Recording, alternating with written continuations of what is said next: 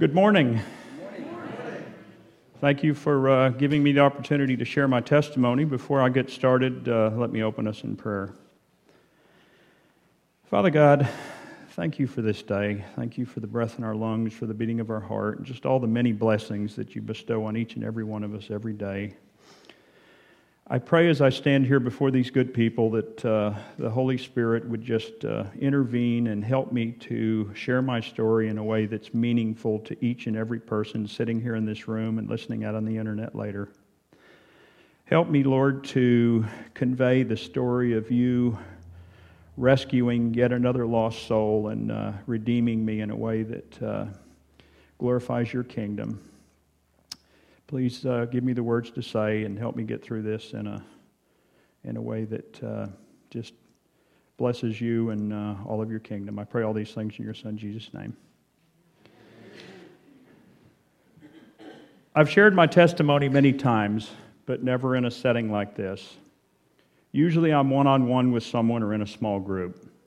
I pray that what I put down on paper does my story justice.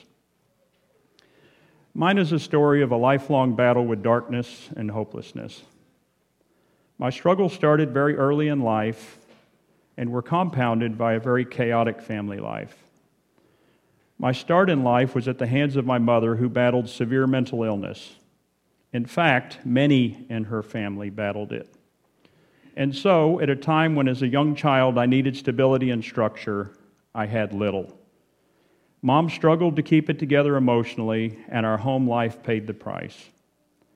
My biological father left us when I was 5 for a woman who we met while in the war overseas. Mom went on to marry 2 more times, and both of those marriages were anything but healthy.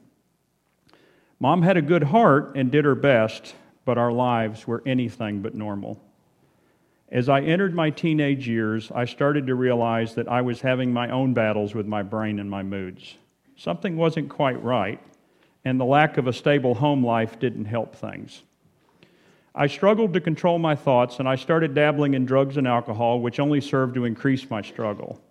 I was out of control and living a very reckless life. The 2 things I think I needed most, a stable family, home life, and a stable brain, were nowhere to be found.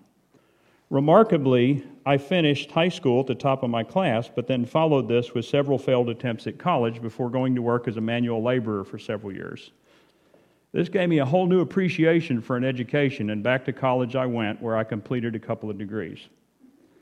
I re-entered the job market at a much better level and began what would be a very successful career.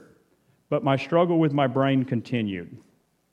I pursued career and money with a vengeance, and I did well at both. But no matter how much success I achieved, I was left empty. I was comparing to the world's standard, but something wasn't right. I began to sense that something was missing from my life. There was an empty space inside of me that wouldn't stay filled with the things I was pouring into it. I kept thinking there had to be more to life. Fast forward to 4 years ago, when my wife Sue and I were dealing with raising 2 teenage sons, one of whom was struggling with drug and alcohol abuse. We found ourselves attending a number of different Christian-oriented support organizations to try and help our son. And it was there amongst the NA, AA, rehab, Families Anonymous meetings that I started to really sense God. Many of these meetings were held at churches, and Sue and I decided that we should start attending church services as a family.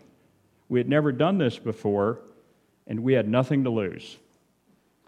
And sitting in church during a Saturday night service, I prayed a prayer of salvation and asked Jesus into my heart. In so many ways, I was at the end of me and the beginning of God in me. Nothing magical happened at first, but clearly God was starting me on a journey that would lead me towards Him and away from much of what I had considered important.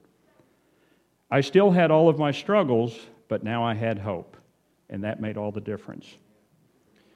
When I look back over my life with regards to God, I can see now where He was preparing me for where I am today. Although none of my families really attended church, I did visit a lot of churches, and over the years, with many friends. When I was 6, my mom met and married my first stepdad, who happened to be a devout Jew. Now, in Judaism, there's 2 ways to be Jewish. The first is through birth if your mother is Jewish, and the second is through an elaborate conversion process. I went through the process for many years, ending in my being bar mitzvahed, a Jewish rite of passage, at age 13. I didn't appreciate much of what I learned or experienced then, but I do now. Looking back, I believe God was preparing my soil. Fast forward to my late 20s and early 30s, when I took a job where I met a guy who became a lifelong friend. He and I worked together for many years. Honestly, I think he may be one of the most solid Christians I've ever known. We spent a lot of time together at work and traveling and had many conversations about God and Jesus. He was serious about the topic. I was not. Unfortunately, I couldn't relate to much of what he was saying, except to know that there was something different about him and his family.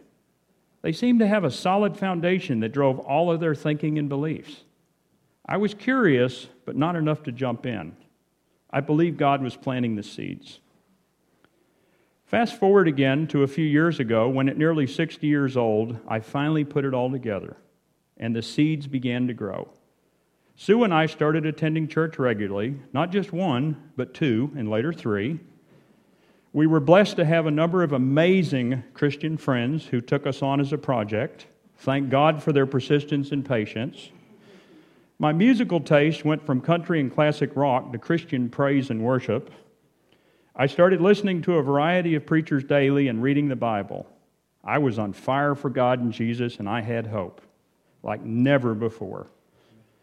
Through a number of moves clearly orchestrated by God, we became involved in a number of ministries where we continue to deepen our faith and encourage others to Jesus.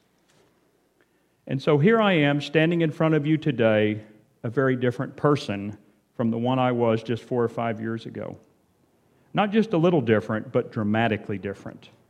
The once empty hole inside of me is now filled with the Father, Son, and Holy Spirit.